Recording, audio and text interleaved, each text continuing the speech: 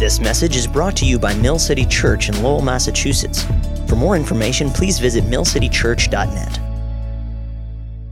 This morning, we're going to continue our Hard Questions teaching series. And so we've been looking at some tough questions the last few weeks, and we're going to tackle another one today. And the question today is, why do we suffer? Why do we suffer? Many times you can hear from friends or family members or the media or opponents of Christianity who will postulate something along the lines of God cannot be a good God and also allow all of the heinous suffering that we see on planet Earth. And this is what's called the evidential argument, because you're looking at the evidence and you're saying because this is reality and this is reality, then something else can't be reality.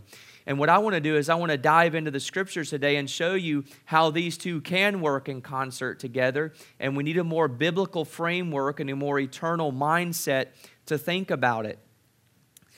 You can look in your notes this morning, and I have a couple of contrasts here to get us started in this conversation this morning. And I know that it's a hard topic to address. It's hard because all of us in this room have experienced suffering in some way. Now, some more than others, maybe some less than others, but we've all experienced suffering. We've all seen the effects of suffering on planet Earth in some shape, form, or fashion, and so it's hard. It's fitting that this would be in the Hard Questions category, in the Hard Questions study series. But I want to think about a couple of contrasts this morning. The first one is the contrast between man and God. Humans are extremely man-centered, while God is extremely God-centered. Now, why would we start here? The reason we would start here with these contrasts is because when we see something like we've seen this week even, when we look at a hurricane hitting the poor country of Haiti just a few years after a devastating earthquake hits that country, or when we look at the floods in South Louisiana, or we look at the suffering at the hands of perpetrators here on planet Earth, we're looking at these things and we're saying why. And that's not a bad question to ask. Our challenge, though, as humanity is we normally tend to only see what's happening through the lenses of humanity. We only see it from a human perspective. And so we see the here and the now. We only see what the effects are to human beings. Whereas God has much more of a helicopter view, and He is seeing all of events through the lenses of Himself and His purposes. I'm going to unpack this more in a moment, but for a foundation, let's first see that humans are generally extremely man-centered, whereas God is very God-centered. A second contrast that I want you to see is that humans are extremely temporally focused, whereas God is extremely eternally focused. And what I mean here is that we as humans, we view what happens in our lives or in our communities or in the world only through the lens of today, only through the lens of my current existence, of life here on earth. Whereas God is much more eternally focused from both eternity past, history, present, future, and eternity future. God has a much bigger view of what's going on than you or I have, how we can see things.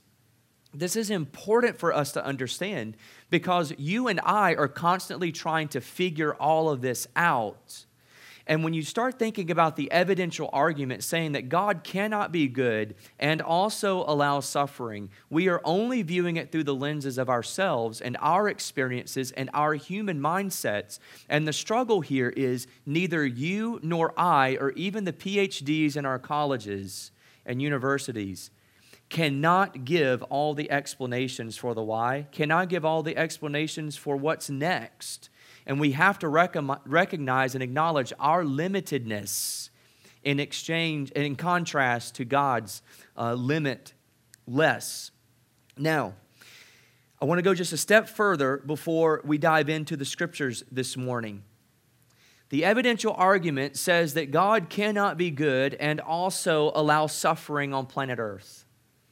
Well, let's appeal to a simple, logical example here on earth of why pain, how suffering can actually be a good thing, even humanly speaking, and then draw that link, at least in a little bit, to our God. There is a rare but known disease among children called SIPA, congenital insensitivity to pain with anhidrosis. People with this disease can feel no pain. They cannot sweat, nor can they shed any tears. There are only about 100 plus known cases worldwide. Children with this disease must be watched over by their parents 24/7. Guys, you just think that your mom and dad are helicopter parents. No, like literally, they have to watch you 24/7. Why? Because they feel no pain. And since they can feel no pain, they can bite their fingers until they bleed. They can touch hot stoves without feeling any pain. They can play in an irresponsibly rough manner because they feel no pain at all. Parents with a child having SIPA have one prayer.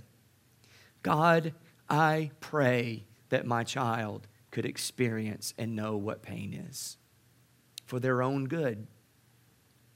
Now, if a good, loving parent can see at least one benefit for earthly, physical pain in their child, then isn't it logical that a God who transcends us all can also see the benefit of pain and suffering for His children? Now, I don't pretend for a moment that that's easy. I don't pretend for a moment that that just means that we should just go into it full throttle like a 300-pound linebacker this afternoon in the NFL. But we got to at least admit that God transcends us all. And if He's a good parent, He must have good reasons for this. Now, what I want to do this morning is I'm going to be all over the Scriptures as we have been the last few weeks. And I want to show you at least 8 biblical realities regarding suffering on planet Earth. Now, I have to admit, now I'm going to go ahead and tell you my biases. I'm an evangelical Christian pastor who believes the Bible is the authoritative Word of God. And the Bible informs my worldview. The Bible informs our worldview as Christians. And so primarily I'm going to be speaking to a Christian audience from a Christian perspective, from our Christian scriptures, which I believe is the ultimate standard and rule for all of us here on planet Earth. But understand the bias, and I get that. But if you're here today and you're a skeptic, I want to draw you in and let you see the heart of the Father and the heart of the Scriptures. And I pray that all of us, whether we're believers or whether we're not, that we would humble ourselves before our great, loving, and good Father and understand His purposes a little bit more on planet Earth, even if we cannot understand all the intricacies and the why. So you ready? All right, 8 biblical realities regarding suffering. Here's number 1. We must refrain from simply overlooking the reality of suffering. We must refrain from simply overlooking the reality of suffering. In Matthew 6, verse 34, Jesus Christ Himself in the Sermon on the Mount said this, "Therefore do not be anxious about tomorrow, for tomorrow will be anxious for itself. Sufficient for the day is its own trouble." Even from the mouth of Jesus, Jesus did not write away pain. He did not discard it. He didn't sweep it under the rug. He did not say that if you simply follow Jesus, you'll have your best life now and just enjoy nothing but peace and tranquility on earth. That was never the message of Jesus. And the Sermon on the Mount, which is probably Jesus' most famous sermon, most famous length of scriptures coming from His mouth, Jesus says, sufficient for the day is its own trouble. Our Savior Himself acknowledged suffering. He acknowledged the pain. He acknowledged the trouble.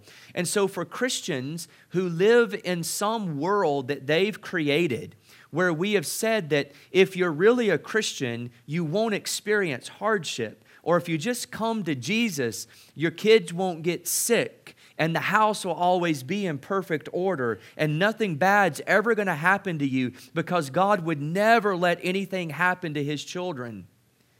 That is a Christianity that simply doesn't exist in the Scriptures. And there are pastors and denominations and sects of Christianity who postulate these things and say these things on a regular occurrence. And they're even shipping it out across the globe where people on other continents are hearing the same thing. And they're putting their hopes and their faith in a reality that simply does not exist. We must refrain from simply overlooking the reality of suffering because even Jesus says it's a reality and it's here on planet Earth. And as long as planet Earth is what planet Earth is, it's here to stay. Number 2, we must acknowledge that suffering is related to sin, but people don't always suffer in direct proportion to their sin. Suffering is related to sin, but people don't always suffer in direct proportion to their sin. So here's what I mean by being related to sin. When you look at the atrocities on planet Earth that happen, an overwhelming majority of what we see on planet Earth is at the hands of fellow man. Because here's the deal. There are a little over 7 billion people on planet Earth. And every one of those people is a sinner. At the very depths of our hearts, we are sinners. And since we are sinners, the Bible would call us evil and wicked. Now, I talked about this last week, but none of us is as bad as we could be. But each and every one of us is sinful. We're selfish. We're prideful and arrogant. And the sin nature manifests itself differently in different people. And in some, it manifests itself in such a way that they actually cause harm to other people. And before we get on our soapboxes of judgment and thinking that we're somehow better, think about that when you go home today and think about the way you treat your husband or your wife, or the way you treat your kids, or the way you treat your mom and dad, or the way you would treat your roommate, because we can jump all day long on the murderers and the pedophiles and talk about the evils that they do to other people. But see, we hurt each other on a daily basis too, don't we? We just don't do it to the extremes that others do it. That doesn't make us better than them. It just means that the sin nature has manifested itself differently in us than them. But we're still sinners. Now, so suffering and pain is related to sin because people hurt people. But we don't always suffer in direct proportion to our sin. Look at John 9. In John 9, Jesus heals a man born blind. And in verse 1, John recounts this.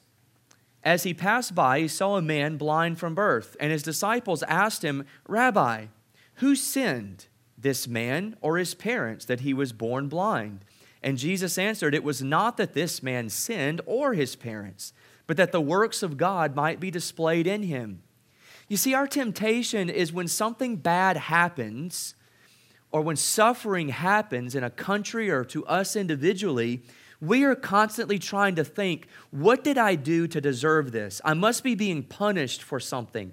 There's a whole sect of Christians out there that will say things like this. Oh, well, you're going through this because you did X, Y, and Z, and this is retribution from God because of that. Now, I'm not saying that God would never do that, because we surely see instances in the Scriptures where that happens, and absolutely sin has its consequences. There are ramifications of many of the decisions that we make. Sometimes it's ramifications of the sins that other people did and made in their lives, and it just simply affected us. And the disciples were very tempted here. Jesus, this guy's blind. Did he sin, or was it his parents who sinned? And Jesus says, it's not because anybody sinned that this guy was born blind. He was born blind for my purposes. See, there's sometimes that there's just things that happen in the sovereignty of God that He is wiring and designing for both our good and His glory, which we're going to look at in just a moment. So we must acknowledge that suffering is related to sin, but people don't always suffer in direct proportion to their sin. Next, we must also come to grips with the fact that we don't always have an answer as to the why of each act of suffering. You see, I always get nervous. I always get nervous when I hear especially groups of Christians circling around talking about the latest act that's happened, or the big event that's happened, the suffering or the pain that's been caused, or someone's going through something, and all of a sudden everyone is like a certified psychiatrist, right? And our friends on Facebook just have all the answers to every single thing. They can just explain every reason why you're going through what you're going through. Guys, I'm a pastor, and there were courses that I had to take in seminary called pastoral counseling and pastoral care. And over the last few months, I have counseled people in response to a death in their family. I have counseled people who are going through serious marriage problems. I have counseled people who are going through serious sin. And I'm just going to tell you, as a body, I want you to think about this.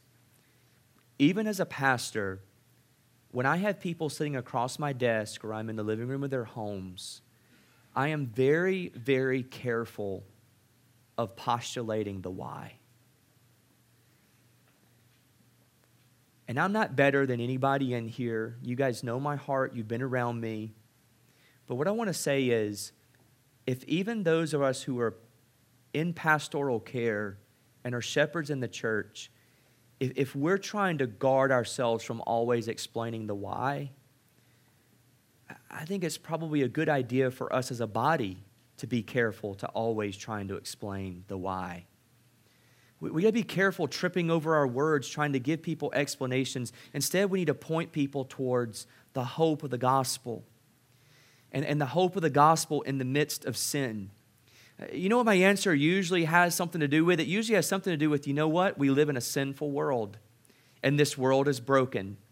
And in this world broken by sin, we're going to get hurt, and we're going to disappoint people, and people are going to disappoint us, and there are going to be things on earth we just can't explain, we don't understand, but here's what we do know. We know the hope of the gospel, and we know that this world is not ultimately our home, and so we have to hope in God. We're going to get there in just a moment, okay? So let me just pause there. But we have to be careful, always trying to postulate and give resolution as to the why. But we also must learn to ask the right question. When we think about the world in general, you see, we ask, why, God? Why? Why Haiti? Why the tsunami in Indonesia in 2004? Why hurricanes? Why tornadoes? Why earthquakes? Why murder? Why all of these things? And we're trying to say that God is not good because all of these things happen. But the better question that we should be asking ourselves, are you ready for this? The better question that we should be asking is, God, why is there not more? Why is there not more suffering on planet Earth?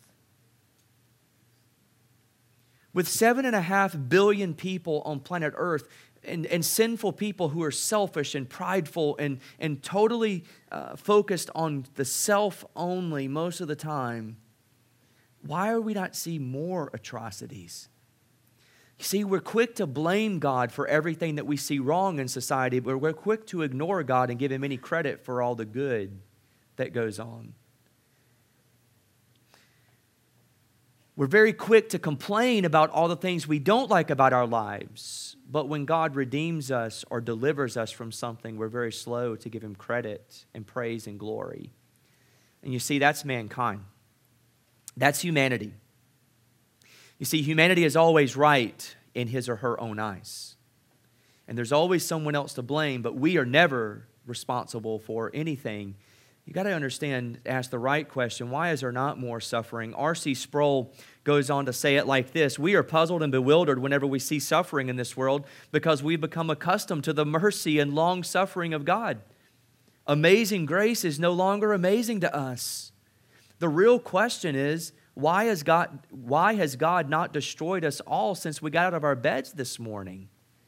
Why does he tolerate us as we continue our work of sin and destruction upon his planet? You see, humanity loves to talk about free will. Well, free will means that we can do whatever we want, right? That we're masters of our own destiny and we're masters of our own domain. We're masters of our own choices, and we want free will. And we want to be able as humans to do whatever we want, but we don't want the responsibility that comes with that. And so when anything bad happens, well, it's not our fault. It's not humanity's fault. It's God's fault, because he hasn't done more to stop all of it. We must come to grips with the fact that we don't always have an answer as to the why of each act of suffering. Number four, switch gears here a little bit. Understand that God is painting on a much larger canvas than you or I can comprehend. Understand that God is painting on a much larger canvas than you or I can comprehend. One of my favorite examples of this is in John chapter 11. Now, if you've been a Christian for any length of time, you have probably heard the Old Testament verse that says something along these lines, that God's ways are higher than our ways. Now, that's biblical. His thoughts are higher than our thoughts. We just simply cannot comprehend them or understand all of them. But I love John 11 because in John 11, we see a real life instance of where this played out. Now, in John chapter 11 is where Lazarus dies. Lazarus was a very close, dear friend of Jesus. Mary, Martha, and their brother Lazarus were like family with Jesus. These were some of his favorite people in his life, very close to him. Now, Lazarus dies. Now, but he gets sick. Now, I want you to look first with me at verse 14 of chapter 11. Then Jesus told them plainly, Lazarus has died, and for your sake I am glad that I was not there, so that you may believe, but let us go to him. Here's what happened. The disciples hear that Lazarus is sick. And you know what Jesus did? So the disciples tell Jesus that Lazarus is sick, as if he didn't already know. And Jesus purposely stays where he is. Jesus is a long way away from where Lazarus is. And Jesus purposely stays and ignores the disciples' call of base, because the disciples are inferring, hey, we should get back to Bethany because you could just work and you could just make him all better, right? But Jesus purposely doesn't go. As a matter of fact, Jesus purposely waits a couple of days. And in verse 14, Jesus says it plainly, look, Lazarus isn't sick anymore. He's actually dead. And I'm actually glad that we didn't go back. We didn't go back actually for your benefit, so that you may believe that I am who I say that I am. And then he says, now let us go to him. And then you look at verse 38, and here's what happens. Then Jesus, deeply moved again, came to the tomb. It was a cave, and a stone lay against it. And Jesus said, take away the stone. And Martha, the sister of the dead man, said to him, Lord, by this time there will be an odor, for he has been dead 4 days. And Jesus said to her, did I not tell you that if you believed, you would see the glory of God? So they took away the stone, and Jesus lifted up his eyes and said, Father, I thank you that you have heard me. I knew that you always hear me, but I said this on account of the people standing around, that they may believe that you sent me. And when he had said these things, he cried out with a loud voice, Lazarus, come out. And the man who had died came out, his hands and feet bound and with linen strips, and his face wrapped with a cloth. And Jesus said to them, unbind him and let him go. So many things we could do here. I have a whole sermon on this chapter. But here's the picture. God is painting on a much bigger canvas than you or I can see. All the disciples can see, dude is sick, you should go heal him. Jesus gets to the scene and Martha rebukes him, saying, Lord, if you had been here, my brother would not have died.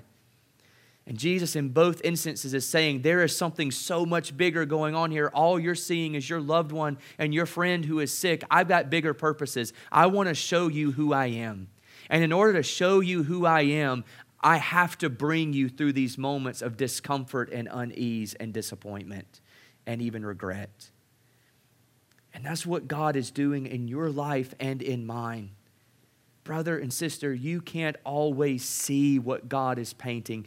This summer, I was at the National Gallery in Washington, D.C. I'm not a huge art buff, but I was there with Patrick, and he loves fine art. And so, when you do stuff with your friends, it's kind of, you do something that he likes, he does something you like, and sometimes you do stuff that both of you like. And so we were at the National Gallery. Now, I'm not refined, so I don't know the difference really between Impressionism and canvas and non-canvas and oils. See, it's just not my language. I'm proving it to you. I'm ignorant when it comes to art, but here's what I know. He showed me this beautiful Van Gogh, and I looked at it, and I know beauty when I see it, and I said, you're right, that's beautiful. Now, you can do a trick the next time you see a nice, fine piece of art. If you will go up to that painting, and you just look at it right here, do you know what that painting is going to look like? It's going to look like a big gob of goo. Now, that's not real sophisticated language, but it's what it's going to look like. It's just going to look gross. It's going to look brown or yellow, whatever the colors are. There's not going to be much meaning to it. But what's going to happen is the further you go away from that canvas, the more you're going to see the beauty and the landscape of what that artist is painting or has painted. Guys, this is a little glimpse of what life is like for you and me.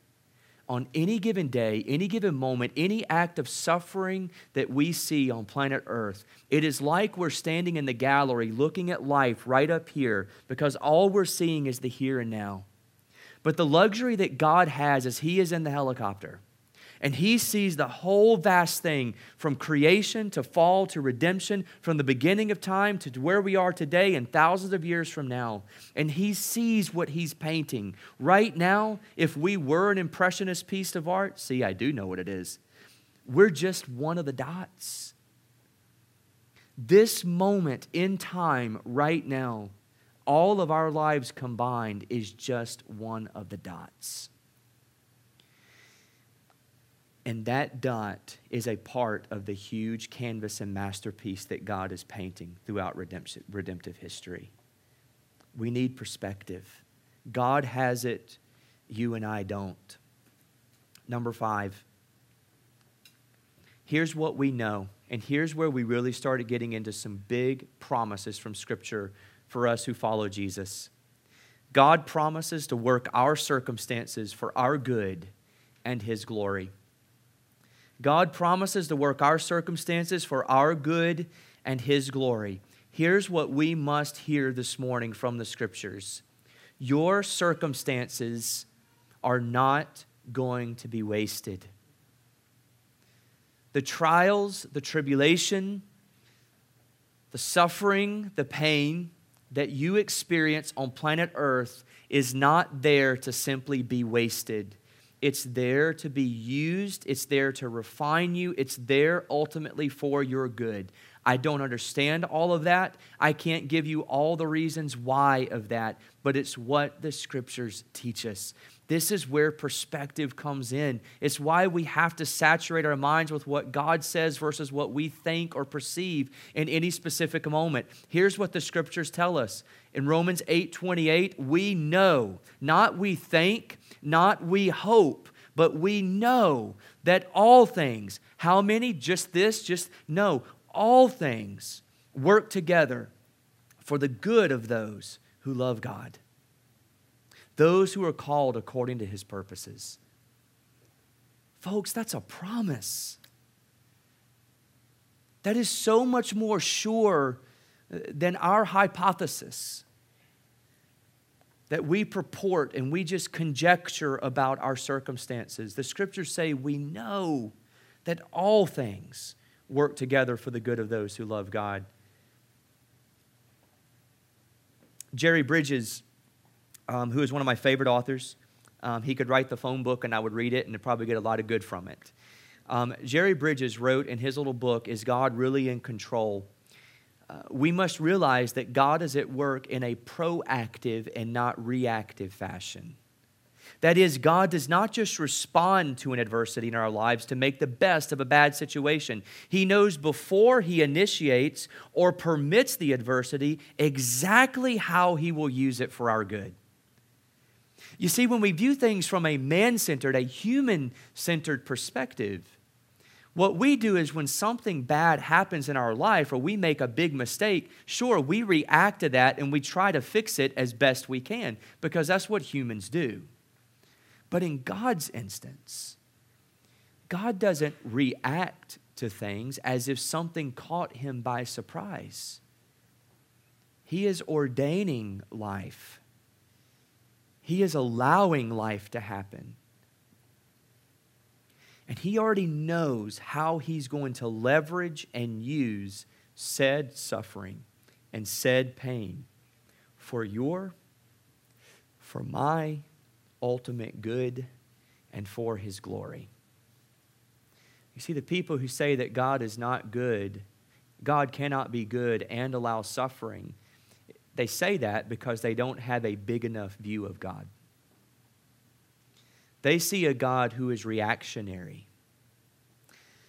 They want to believe in an all-powerful God, but they don't believe He's powerful enough to actually ordain through His wisdom the circumstances that we experience here on earth and to leverage the circumstances that we experience here on earth. My God's big enough to do it. The God of the Bible is big enough, wise enough, and strong enough to do it. I want to show you one quick example here. If you look at Matthew 26, let's look specifically at the trial and death of Jesus Christ. Did the cross catch God by surprise? Did the cross catch Jesus by surprise? And pick up with me in verse 50 of Matthew 26. And Jesus said to him, "Friend, do what you came to do." And then they came up and laid hands on Jesus and seized Him. And behold, one of those who were with Jesus stretched out his hand and drew his sword and struck the servant of the high priest and cut off his ear. And then Jesus said to him, "Put your sword back into its place, for all who take the sword will perish by the sword." Verse 53, "Do you think that I cannot appeal to my Father, and He will at once send me more than 12 legions of angels? But how then should the Scriptures be fulfilled that it must be so?" Jesus had an eternal perspective about His own death. Do you not think I could just take this all away right now and just say the word? But God has ordained this from the very beginning. I'm fulfilling what He's planned from the beginning. It must fulfill the Scriptures. We see that even in the death of Jesus Christ, you see the Father working proactively and not reactively. So, if God can take the weightiest suffering and one of the most evil, heinous acts in all of human history, the crucifixion of Jesus, and turn it into good, the salvation of multitudes who believe, we can trust Him to do the same in the midst of your suffering and my suffering as well. Just a couple more. Number 6, we can take comfort that in our sufferings, we worship a God who has also endured suffering. We can take comfort that in our sufferings, we worship a God who has also endured suffering. You see, God is not sitting on His heavenly throne, just looking down upon earth, just trying to figure out how He can afflict us or trip us up on any given day. That is not the picture of our Heavenly Father. We don't worship a God who is so far from, yes, He's so holy, He's so pure, He's so mighty, but He's not so far from us that He cannot identify with us. Because this is the whole reason Jesus came, is that Jesus entered into our existence and took on earthly flesh and became one of us.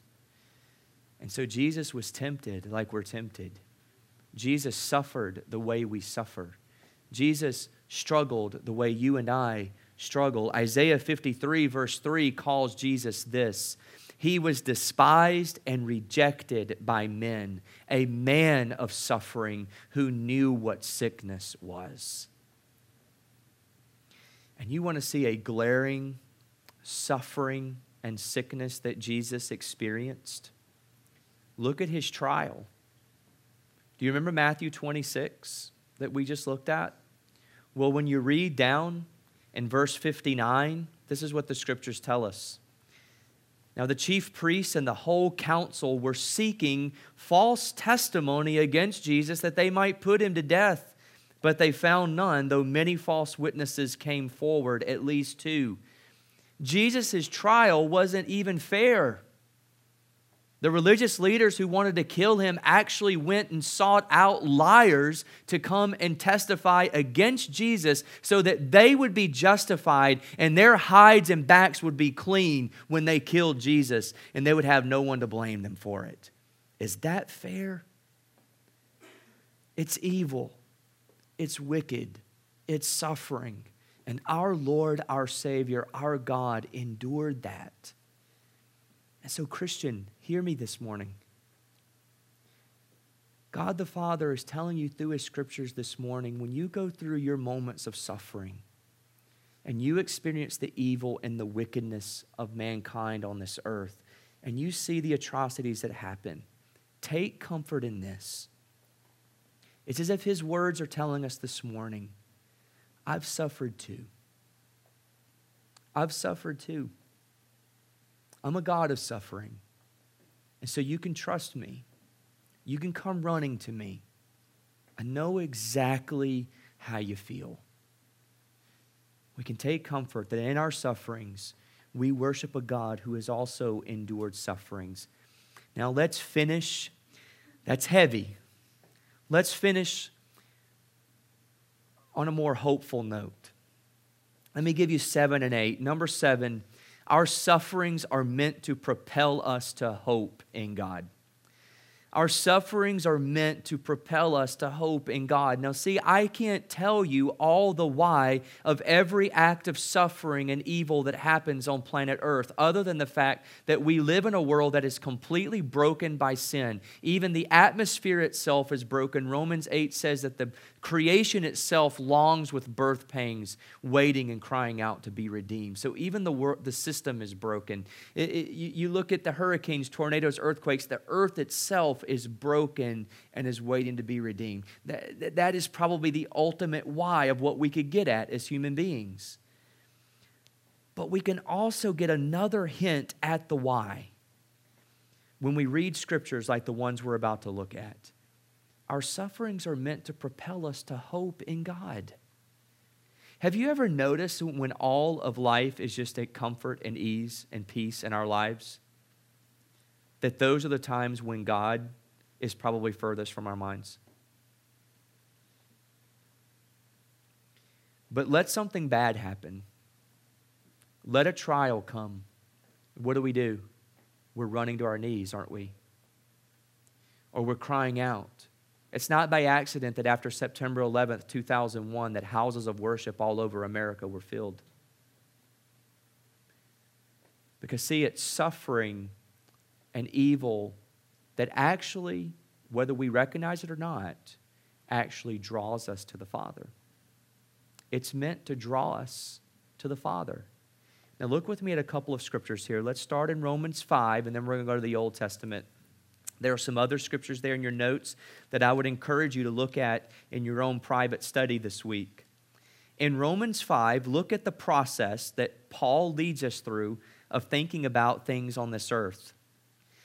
He begins in verse 1 and says, "Therefore, since we have been justified by faith, we have peace with God through our Lord Jesus Christ." That's talking about salvation. Now, through him, we have also obtained access by faith into this grace into which we stand, and we rejoice in hope of the glory of God. There's our hope. More than that, we rejoice in our sufferings. Come again. We rejoice in our sufferings. Why, Paul? Well, because knowing that suffering produces endurance. And endurance produces character, and character produces hope. And hope does not put us to shame because God's love has been poured into our hearts through the Holy Spirit who's been given to us. Do you see the pattern? We rejoice in our sufferings, knowing that suffering produces endurance. Endurance produces hope. Now, I want you to think about this with me for a moment. Why is it that so many Christians do not experience and know this hope of Jesus Christ?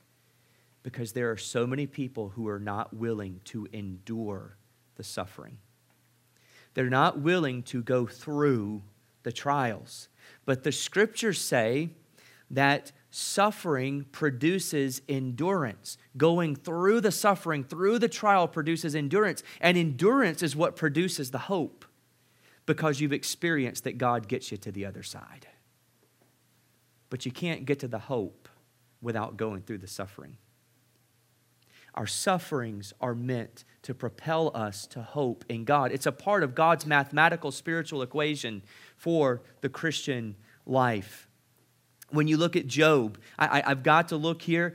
We're going to be coming up close to time in just a moment, but I've got to go to Job, okay? We know Job as the guy who suffered, right? I don't have to tell the whole story. Many of you know it well. You can read the account. Literally, God takes away everything he knows on planet Earth, and he keeps his faith really well until his friends show up.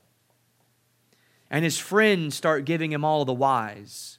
And his friends actually lead him astray in his mind and his thinking, and he starts indicting God in ways that's not helpful. He starts shaking his fist toward God. Now, God finally speaks up to Job. And you know what Job does, what God does to Job? God doesn't explain the why. God doesn't tell him what he was doing. God doesn't explain the intricacies of all the depths of his experiences. You know what God does? God gives him a picture of himself. Look with me very quickly at two sets of verses. First, Job 38. Look with me at Job 38, verse 1. Then the Lord answered Job out of the whirlwind and said, "Who is this that darkens counsel by words without knowledge? Dress for action like a man. I will question you, and you make it known to me." And here comes the holy sarcasm. "Where were you when I laid the foundation of the earth? Tell me if you have understanding. Who determined its measurement? Surely you know. Or who stretched the line upon it? On what were its bases sunk, or who laid its cornerstone when the morning stars sang together and all the sons of God shouted for joy?" And he goes on and on and on. He doesn't stop. And he goes through chapter 38 and chapter 39 with this rant towards Job. And then we get to chapter 40, verse 1. And the Lord said to Job, "Shall a fault finder contend with the Almighty? He who argues with God, let him answer it." And look at Job's response. Then Job answered the Lord and said, "Behold, I'm a man of small account. What shall I answer you? I lay my hand on my mouth. I've spoken once and I will not answer, twice, but I will proceed no further." Job is ruined because he recognizes that all of the audacity that he thought he had towards God, when God showed up face to face and gave him just a little glimpse of who he was, Job was ruined. There's a restaurant that I frequent often, and there's a lady there that I've become really close friends with, and sweet, sweet lady, and she's constantly coming over and talking to me. She comes from a Catholic background, and she came up this week, and she's talking about the atrocities in Haiti, and there's a young child in her life who's been diagnosed with a really bad disease and has suffered, and she just really struggles with all the suffering. And she looked at me this week, and she said, "I just want you to know, I tell you, I've been having conversations all week this week with him, and I tell you, I am just really angry with him. He and I are going to have some talking to do whenever I get before him one day." And I love this lady. She's so sweet. And I've walked alongside of her in the gospel and just continue to love on her as a grandmother. But you know, that was Job's response. And see, we say those things, and it sounds right to say them, until we come face to face with the Almighty. And then, like Job, she, like all the rest of us, are ruined. We're speechless. Our circumstances, our sufferings are meant to propel us to hope in God, to get a bigger picture of Him. Lastly, number 8, our sufferings in this world prepare us for the hope of eternity, or the glory of eternity. Our sufferings in this world prepare us for the glory of eternity. Or to say it a different way, our sufferings in this world prepare us for the glory of the next world. You see, we're too this world minded. All we see is this world. But Christians are people of another world as well. And the scriptures actually show us a link between our sufferings and endurance in this world and the glory that we experience in the next. You don't believe me? Look at it very quickly. 2 Corinthians 4:17, Paul says this, "For this light momentary affliction is preparing for us an eternal weight of glory beyond all comparison, as we look not to the things that are seen, but to the things that are unseen. For the things that are seen are transient, but the things that are unseen are eternal." In other words, all this suffering, these circumstances that we see here, they're just temporal.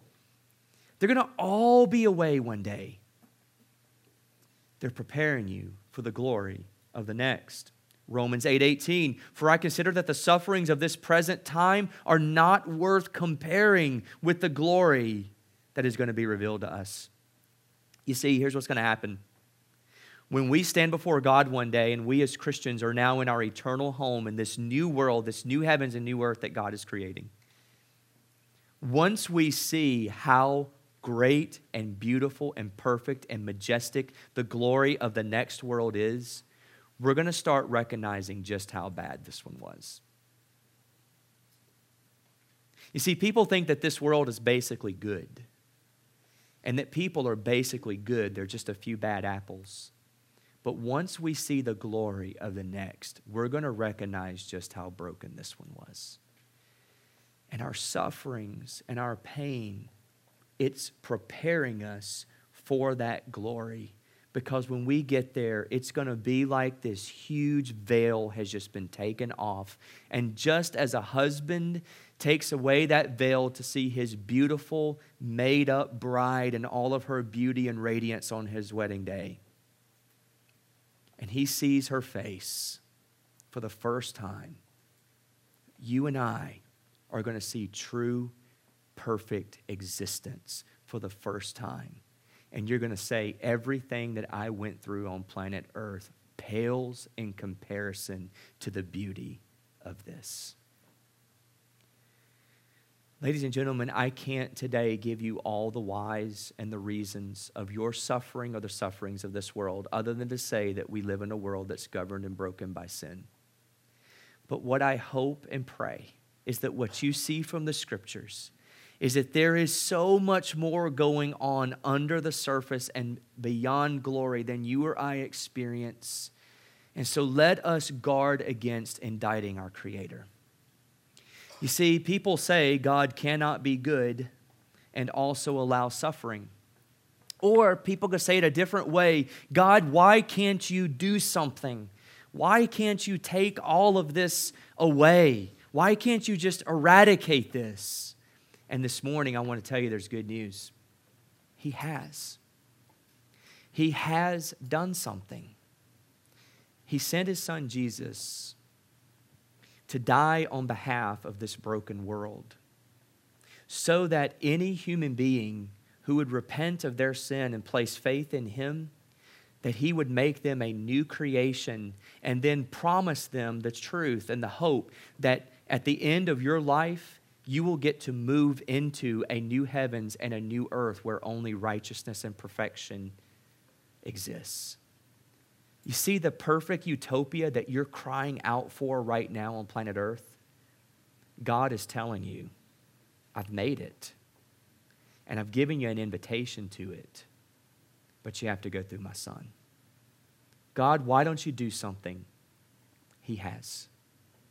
He has, for those who will enter by faith. My Father, I pray to you today. I'm asking you for perspective because I know that on any given day, I am so tempted to trust in my systems and to think that somehow this world is all there is. I judge my circumstances. I judge the world through my own lens. And Father, who am I to contend with you? Father, I pray today that you would train our hearts to think biblically rather than just through man-centered lenses. Father, I pray that you will teach us to think eternally and not just temporally. Father, propel us to hope in you. And Lord, if we're not in you today, Lord, I pray that those first steps would be taken today to say, I repent. I place faith in Jesus because my heart's longing to be in that new and perfect world that He has created. Father, I pray today that we would see Jesus as far more desirable and far more beautiful than any of the circumstances that we endure here on planet Earth. And then, Father, I pray that we would rejoice in our sufferings, that we wouldn't go looking for it, but we would rejoice in our sufferings when they come, knowing that those sufferings are going to produce endurance, and that endurance by your grace will propel us to hope. Father, you are good. You're good in spite of the suffering. And so we run to your arms this morning. We run. We need you to hold us. We need you to kiss us on our foreheads. And we need you to remind us that hope is coming. Father, we pray these things in Jesus' name. Amen.